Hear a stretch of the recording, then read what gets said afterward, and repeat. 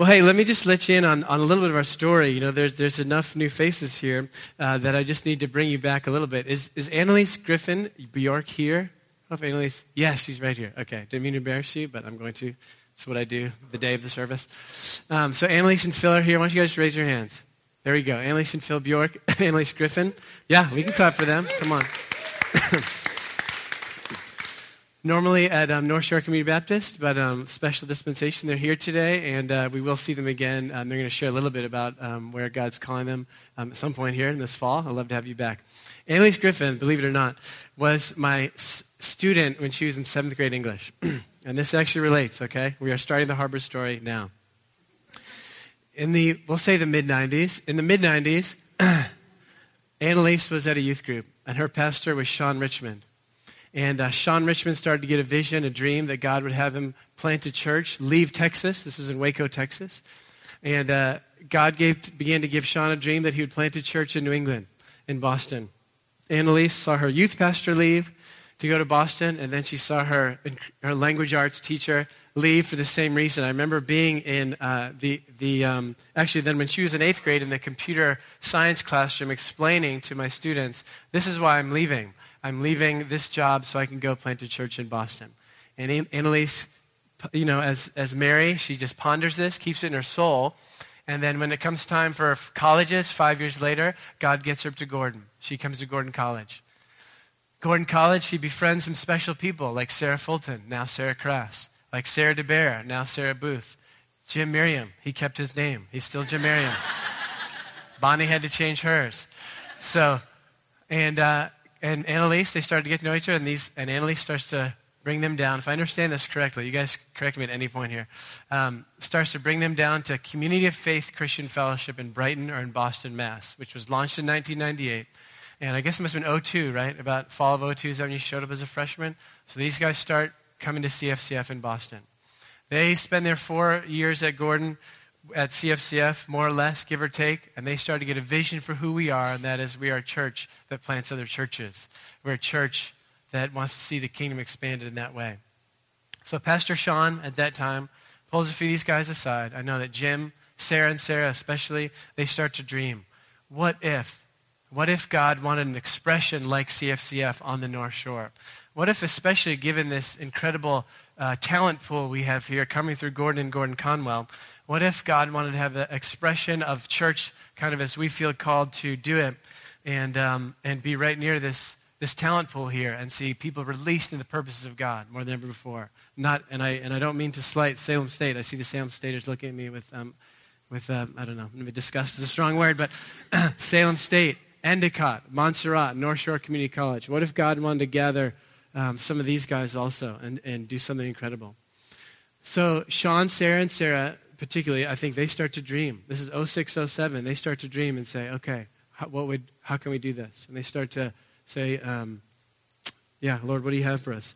Some awesome people join their ranks, like a young woman named Kim Loper, who's not with us anymore, precious woman of God. Megan Pelletier, are you here, Megan? She here? She's not here today. So Megan joins these ranks, and they start to dream together about, let's plant this thing. Sean starts to, now I've gone back to teaching. Sean starts to kind of broach the subject with me. Hey, what'd you think about pastoring our church on North Shore? And through a series of events I won't go into right now, I basically said, I submitted to that, and so we launch. And we launched in the fall of 07. On this last Sunday of 07, 5 years ago, we began with a group of people in 16 Atlantic Ave, still the residents of Sarah Fulton Crass, and Keith Crass, and that's relaunched in that apartment. We gathered about 15, 20, 30 students by the fall, meeting Sunday night, saying, here's who we are. We feel like God's called us to love the Lord with all our heart, soul, mind, and strength, and to be a part of his purposes to the ends of the earth. Let's dream together. We began that was our soft launch. And then in January of 2008, we began worship services at the YMCA. And I just had a great time in the Y. So many good stories. It was wonderful that God put us there. You know, there's some wonderful residents who live in that Y, and just learning how to serve them and love them was such a joy. It's actually part of who we are that we miss being with that population. And we're always asking the Lord, hey, Lord, how do we serve them better?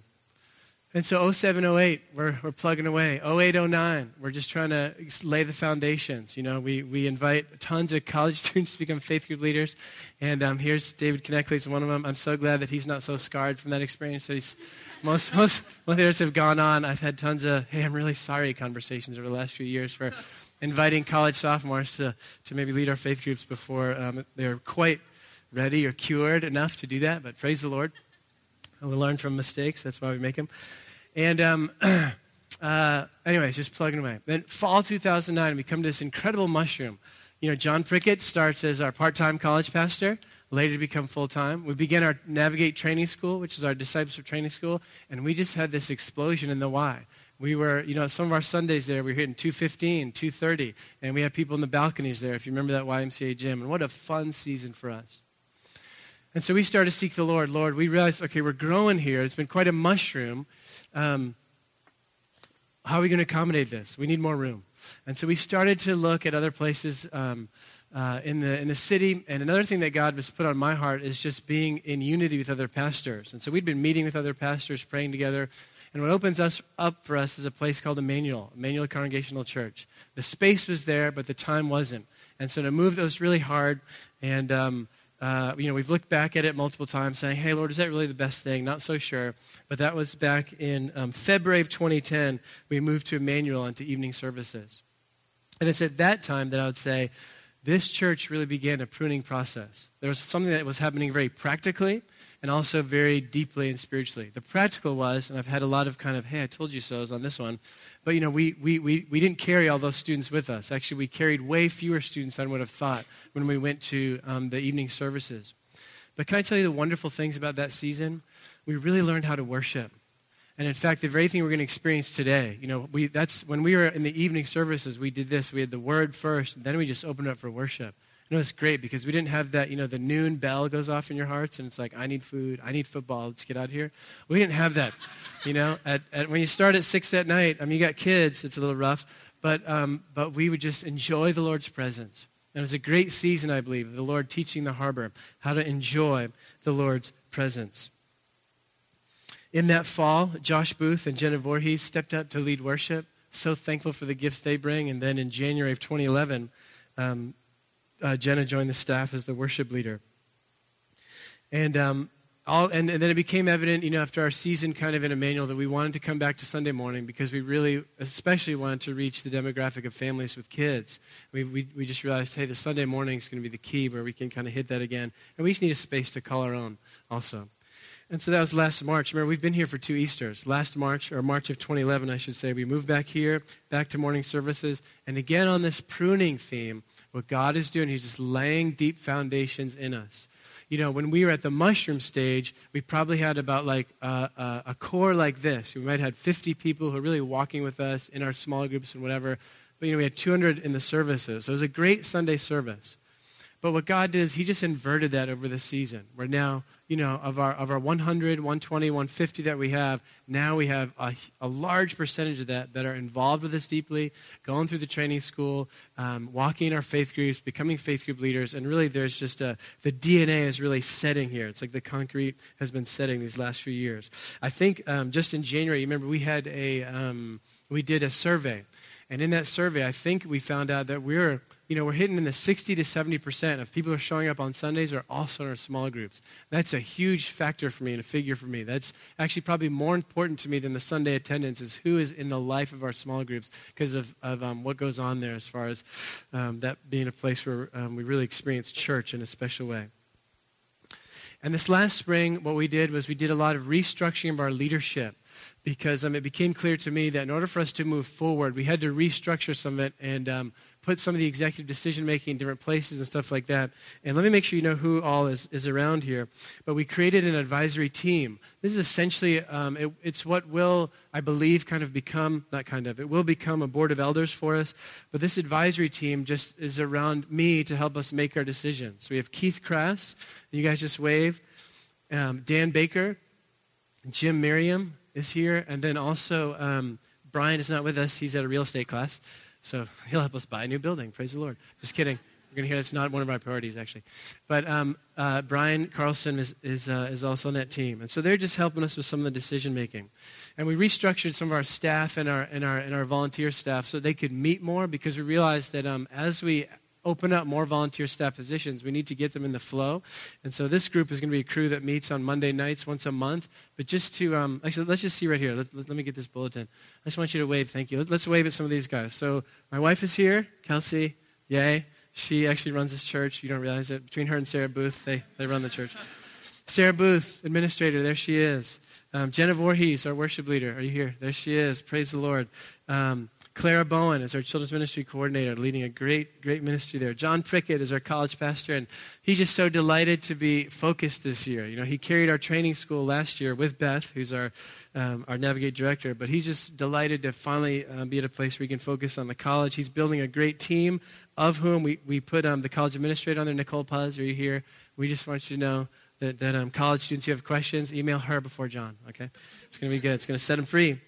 Beth Price is running our training schools that are now in their 4th year. Is that right? This is our 4th fall. So we started in 9, 10, 11, 12. Yes. That's incredible.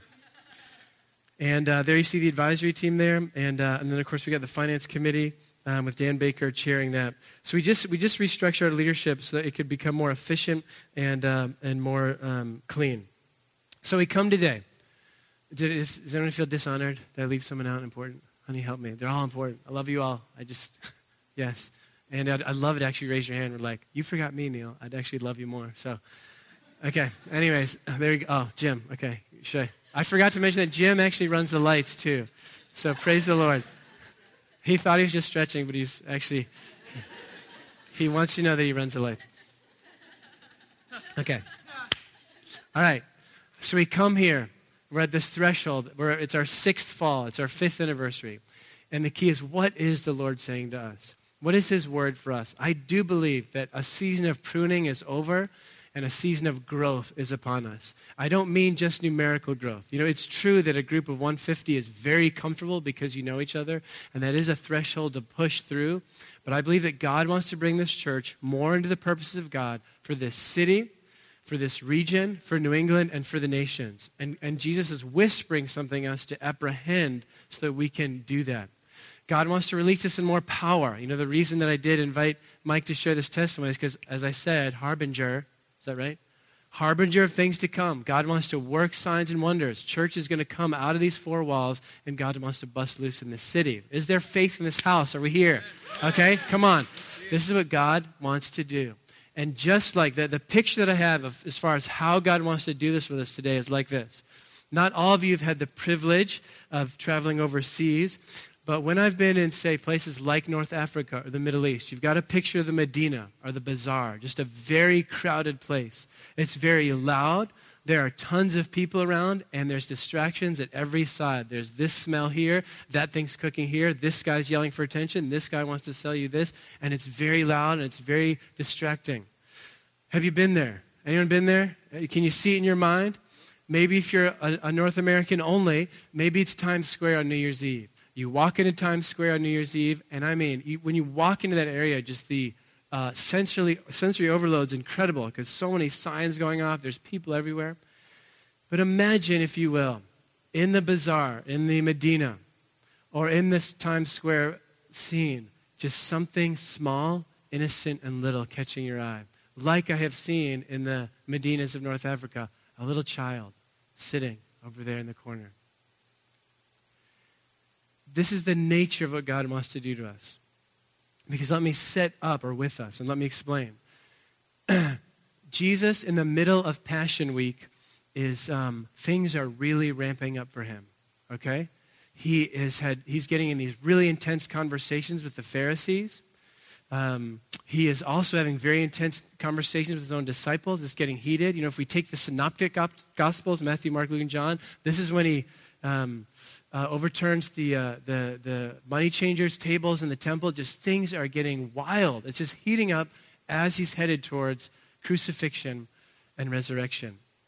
And in the middle of that, one little thing catches his eye. In the middle of all this activity, all these important words, all these weighty things, something catches his eye. And so it is with us. We're about to start up again this fall. We're about to gear up into everything that God has for us. And as we're gearing up and we're trying to get the machine turning again, something is catching my eye. And the Holy Spirit is speaking to us. And I need you to get it with me. Turn with me to Luke 21. Let's see what that is. What is the thing that is catching our eye?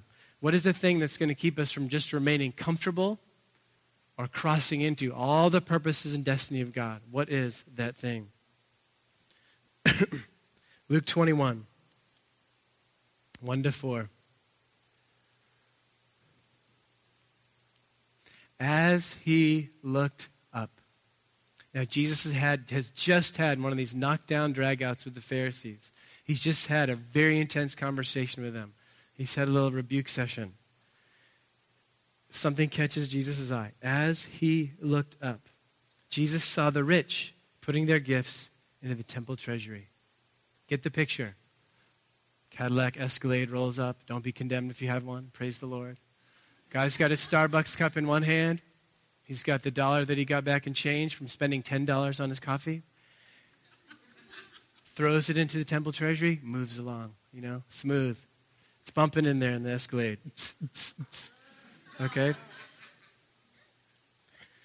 Jesus also saw a poor widow.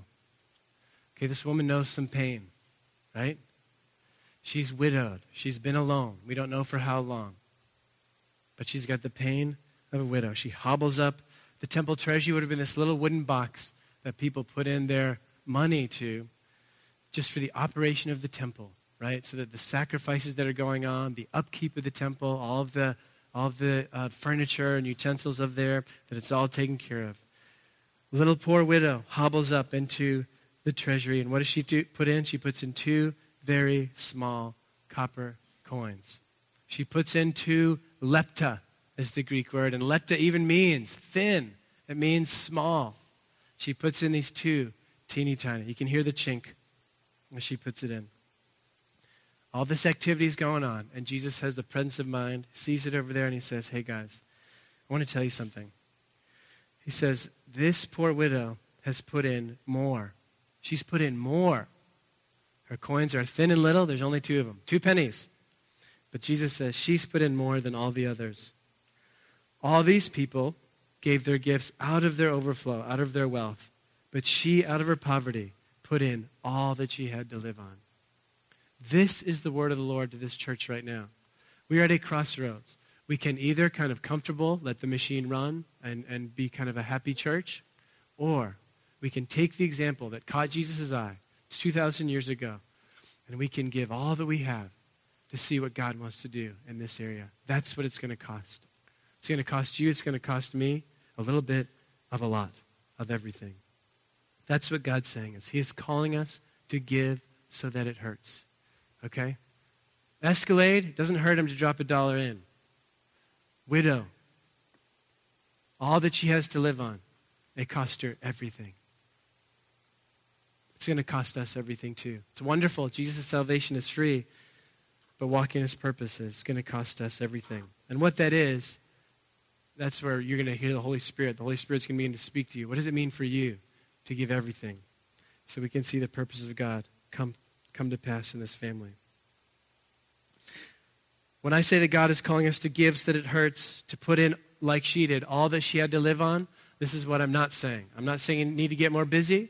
I'm not saying you need to do more stuff. I'm not saying you need to take more yokes on you. But what I am saying is we need to apprehend what is Jesus calling us to give and what does wholehearted devotion to him look like. I'll mention this probably a couple times today, but let us not forget the little word that Jesus gave in John 12 when he said, right, unless a seed falls to the ground and dies, it dies alone. But unless it falls to the ground and dies, it can't bear more seed. What does that look like in your life? What does that look like in mine? Let's call to mind Barnabas. Do you remember when his name is Joseph? When Joseph comes on the scene in Acts 4, we know him as Barnabas, son of encouragement. We know him as the guy who recognizes Saul and sees the gifts on his life and says, Saul, become all that God's called you to be. We know him that way. How does Barnabas, Joseph, how does he show up on the scene in Acts 4? Anyone remember? Kathy Newby. There we go. He shows up. How we get introduced to him is he sold one of his properties, and he took the proceeds from it and laid it at the disciples' feet. He gave up control, right? He said, okay, here, it's all yours. It's all yours. He yielded the control. For that to happen, I think Barnabas, just like this widow, I can only conclude that this widow, as Joseph, Barnabas, they must have had such an incredible sense of faith and of God's character and God's love. Because you can't respond to God like that. You can't put all that you have to live on in the temple treasury unless you have a history. As a woman broken by the pain of widowhood, she must have had a history of receiving the faithfulness of God, the goodness of God. She was secure in his character. She was secure in the fact that God would provide for her. And that's what God's calling us to be and to do also. Because I just know this about the kingdom. There's a dynamic that we see all throughout history. And of course, it's most exemplified in the life of Jesus Christ himself. But that dynamic is this. The one about John 12, the dynamic is, unless something dies, there's not fruit. Unless there's sacrifice, life doesn't come. Martyrs bring moves of God. You know, I wonder what calling card is being cashed in at this point in Jordan and Syria, that all of a sudden we see this unprecedented move of God. You know what I'm saying? People have laid down their lives, whether that's physically or just a long life of service to the Lord. People lay down their lives, and then things happen. In this area, you know, we still have alive Elisabeth Elliot. Let's remember the story of her husband, Jim, and her story. Jim Elliot, at Wheaton College there in the mid-40s, gets set on fire by God. In fact, he's actually not that great of a student at Wheaton College because he kind of finds like philosophy and anthropology, they're somewhat of a distraction to him. He says, I want to know the Word of God. I want to obey Jesus. I want to follow all that God has for me. And through a series of connections, he gets a heart for this people in Ecuador, the Auca people, sometimes called the Waodoni. And Jim Elliot, and he gathers 4 guys. There's a couple of guys who get married, so they can't go with him anymore. But he gathers 4 other guys, and they go down to Ecuador, and they start to make a relationship through aviation. They start dropping gifts into this tribe. And their goal is to have the privilege of sharing the gospel with them. I think they spend a couple months doing these plane drops, dropping presents, gifts, and things into this tribe, till finally they feel like it's time for them to move in.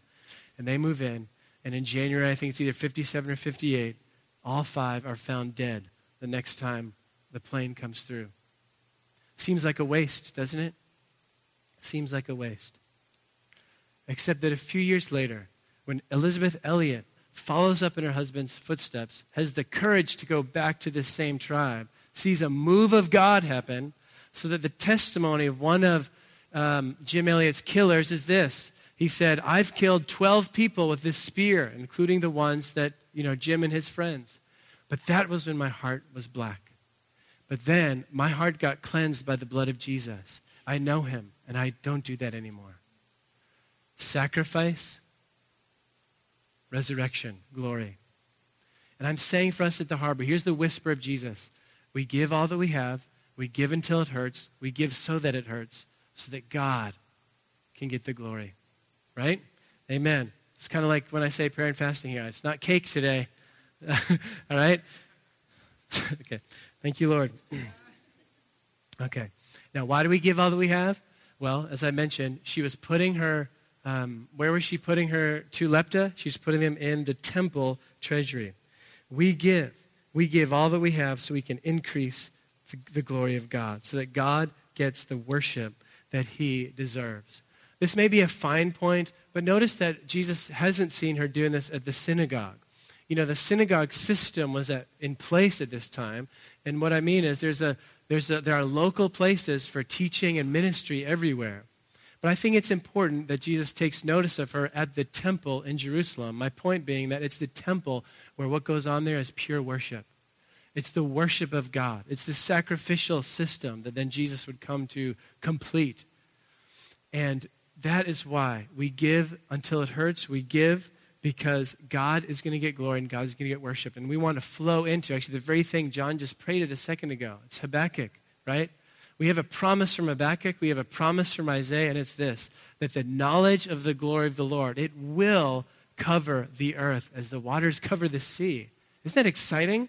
Things look dark, and it seems like they're only getting darker around here, but the fact is, the knowledge of the glory of the Lord, in other words, God being exalted for who he is, it will cover this earth as the waters cover the sea. Have you noticed how much waters cover the sea lately? It's a lot. I have this little game that I play every time, I get into a transatlantic flight. I've never been trans-Pacific, but when you get on a flight and you're lucky to have a cloudless day, just my mind starts to work, and I just realize, okay, we're going 580 miles an hour. And I just start to work it down, and I'm like, wow, in those 15 seconds, we just went about 3.5 miles. That's pretty fast. I try to imagine 15 seconds, 4 miles, 3 miles, whatever it is. And then I'm looking around, I'm going, and there's water everywhere. And I just go, this thing is huge. This ocean is large. God, you're amazing. So I'm just saying, as the waters cover the sea, it's going to be so large, it's going to be so powerful. Yeah, welcome to my little mind. That's how it works.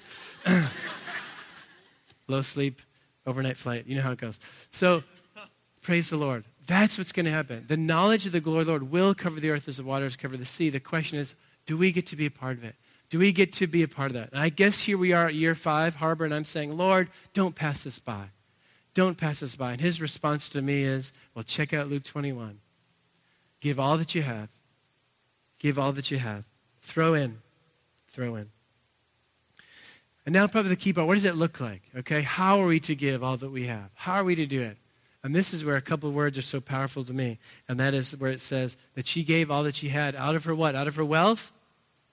No, out of her poverty. So you know what that does for all of us here? That just allows us all to be in. No one is excluded here. We are to give what we have, not what we don't have. You're to give from what you have, not from what you don't have. So I don't care if you don't have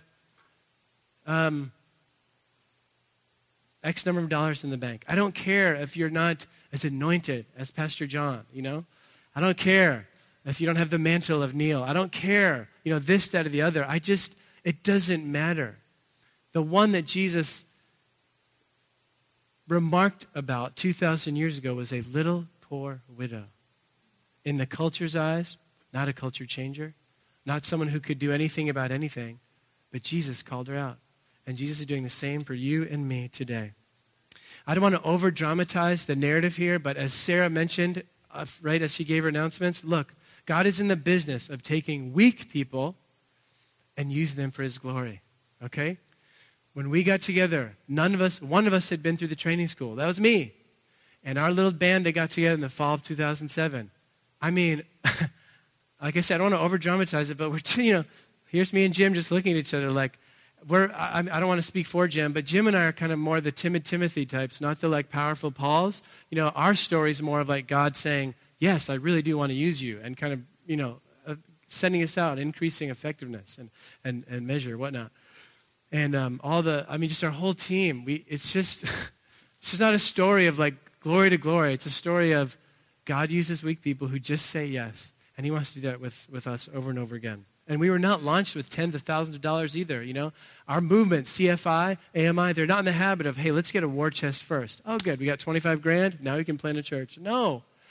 Let's honor Sarah and Sarah. Sarah and Sarah started tithing to this church before it existed. So you're sitting in a seat now today because a couple of, what's the opposite of a poor widow? I don't know. These I don't want to use the virgin. That's crazy. Anyways,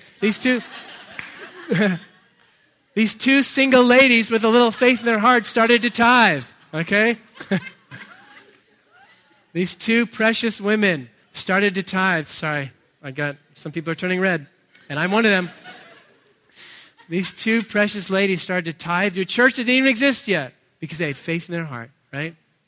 And so we can't just ride on that for 5 more years. It's your turn. It's my turn. We all have to re-up and say, God, how are you calling me to give out of my poverty all that I have?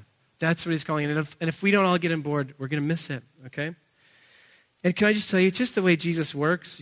God is always putting us, and he's putting the Harbor again in this position. And he puts us in the position that he put the disciples in. It's how Jesus called me, and again, I don't want to oversay it because you've heard me say this probably 30 times, but it's how Jesus called me. That summer of 2007 where I was like, ooh, teach, keep my benefits, I love my health insurance, or, do something crazy at 35 years old and just restart this whole thing again. And the thing that Jesus spoke to me was from the feeding of the 5,000, right? Jesus puts his disciples in this incredible place. He says, hey guys, the disciples come to him and say, what are we going to do, Jesus? Been hanging out for 3 days. They're really hungry. Don't want to send them away. What should we do? And Jesus says, you give them something to eat.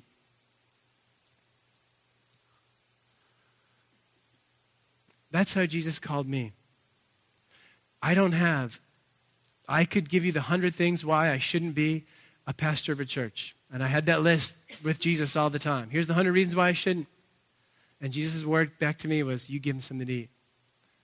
You start a church in Beverly, in my power and, with this movement.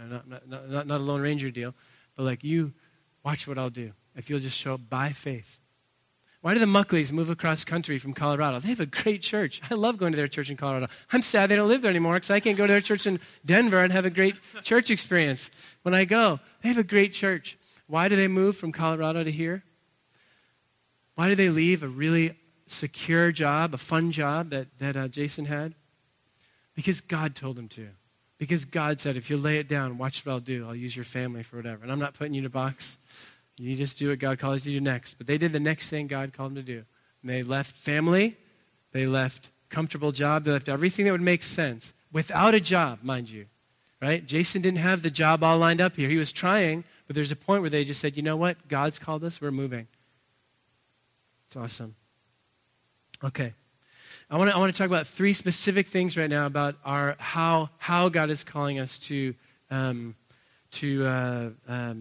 give all that we have, how to give till it hurts. Okay, these could feel somewhat random, but I just this list of how we give, it could be 30 long, but by God's grace. Okay, we're gonna move on here. By God's grace, we just got it down to 3 because I just feel like there's 3 that God's highlighting today. All right, so here we go. The first thing, the first way that God is calling us all to, give till it hurts is first, we need to sacrifice some of our expectations regarding church. I want you to hear this carefully because there's a nuance here that you need to hear. And what I mean is this. We often come to church, actually just as Father Nate preached last week. He preached last week on John 6 where the people came to Jesus asking for bread and some of them wanted to see a move of God. So they come to Jesus saying, here's my need. And Jesus kind of lovingly, gently, as John 5 goes to and John 6, Jesus lovingly brings him to a greater story. Now, you and I all come with sometimes our things. I want more friends. I need my marriage fixed. I want to bring my kids to a place where they can learn about God. Or I'm hurting and I need fixed and all this. There's nothing wrong with that. But if that's your only reason for coming here, I'm just going to say you're going to be disappointed, okay? Sorry, it's just the way it is.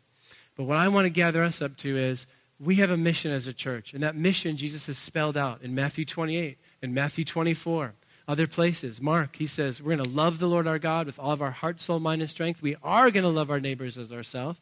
And our mission is go, make disciples, baptize them in the name of the Father, Son, and the Holy Spirit, teach them to obey all that I've commanded. And lo, I'm with you to the end of the age. What he said in Matthew 24, he says, this gospel we preach to the nations and then the end will come. That is our mission.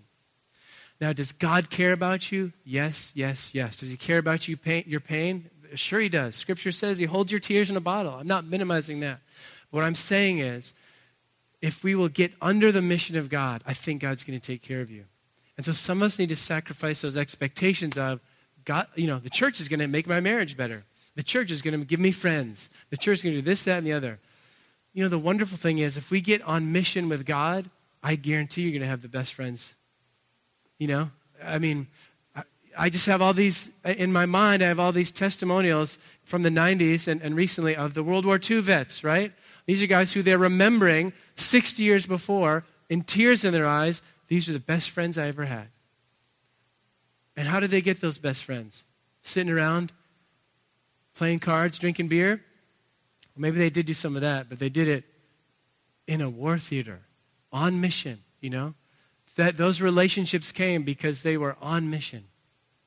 And that's what God's calling us to. Okay, so the first thing is we got to sacrifice some of our expectations. Second thing is we do have to sacrifice financially.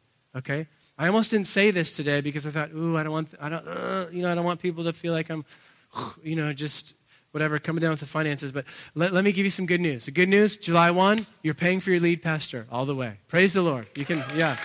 Okay? After 5 years, this church is owning its lead pastor. You can be glad about that. We're sure glad about that, I'll tell you that. So, but now the finance committee has set the most aggressive, I guess conservatively aggressive. It's still in the conservative realm. It's the most aggressive budget that we've had.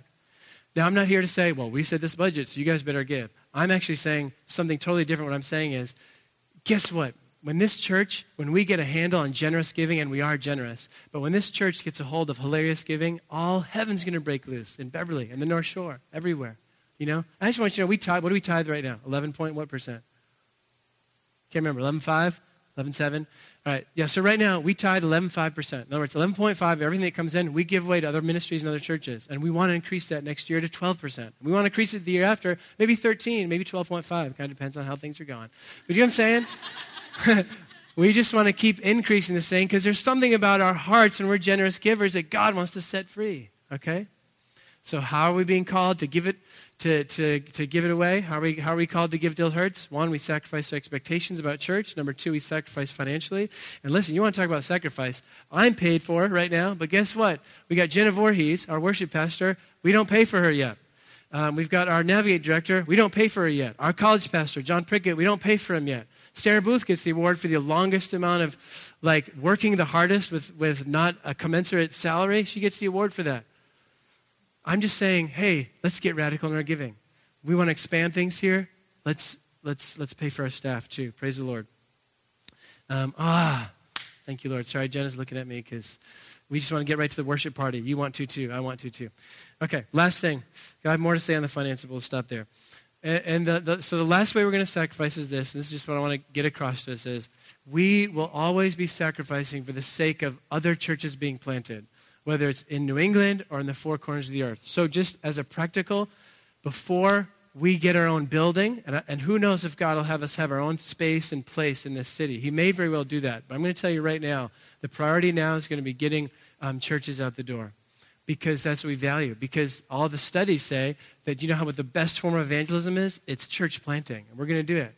And that's going to hurt, right? We're talking about giving so that it hurts. It's going to hurt when some of the people right here who've been they've so colored the flavor of this church, some of the very ones we love the most we're going to say goodbye to them. Maybe as soon as a year from now, but somewhere in this 5-year window for sure, we're going to be sending some different ones out. Maybe overseas, maybe here in New England. And it's going to be hard, but we're going to rejoice together. Just think about it. 5 years ago, there was one church, CFCF, about 300 people. Here we are 5 years later. There's 3 churches now. And on this Sunday, gosh, that means there's probably about 700 to, let's see, I don't overestimate, 150, 3, that's 450. Maybe not, sorry, so 550. 550. There's 3 churches, 550, 600 that are meeting. There's something about planting where life multiplies. Amen? Amen. All right, so God's calling us to give until it hurts. Giving when you're poor honors God more. How's that? Giving when you're poor honors God more. When we give out of our poverty, God blesses it. It's incredible. So here's what I want to invite you into. As Sarah mentioned, we have this 3-day prayer and fast. Gosh, when we say, Lord, your presence is more important than food, something powerful happens. And again, if you've never fasted before, don't do anything crazy. Talk to someone who's done it before. But I do invite you to kind of push your envelope a little bit. I do invite you to do that. Take a day. Take a meal. Again, we've set you up great. We're going to send you out on a sugar high. And faith group leaders, we're going to stuff you with pizza, and then we'll fast. Because faith group leaders are meeting at my house today. But you just do what God's calling you to do as far as the fast. And just come and pray with us. You know? We give so that it hurts. You might miss your Jeopardy or your, you might miss your workout on Tuesday or whatever. But come. You know, tonight we're at Renee's. We're going to pray along the loving God theme of things. Tomorrow, Monday, we're going to be at the Muckleys. We're going to pray along the sharing life theme. And then on Tuesday, we'll be at Bill and Mary Ellen Siegler's. We're going to pray along the proclaiming Jesus theme. And Lord, as we get in these next, this next season, Lord, just do something in us. Show us what it means to give so that it hurts. Show us how to give and rapport so we can honor you more. I just invite you to come and join us any of those times. Let's learn how to pray together. Let's fast. Let's seek the Lord. If we give so that it hurts, I think we're going to get the attention of Jesus. Okay? Something about that poor widow grabbed his attention, that we have it in our story now. It just attracts the grace of God when we start giving so that it hurts. And I think the next 5 years are going to be for us a season of unprecedented growth, unprecedented breakthrough in Beverly and in the nations. It says in there, what did it say about the widow? It said that she gave more. We can give more out of our poverty, okay? Not more busy, but we just say, Lord, what does it look like for us to give more? Amen? Amen. Let's stand. Let's let the worship party begin. Are you up for that? Yeah. Can we honor God today?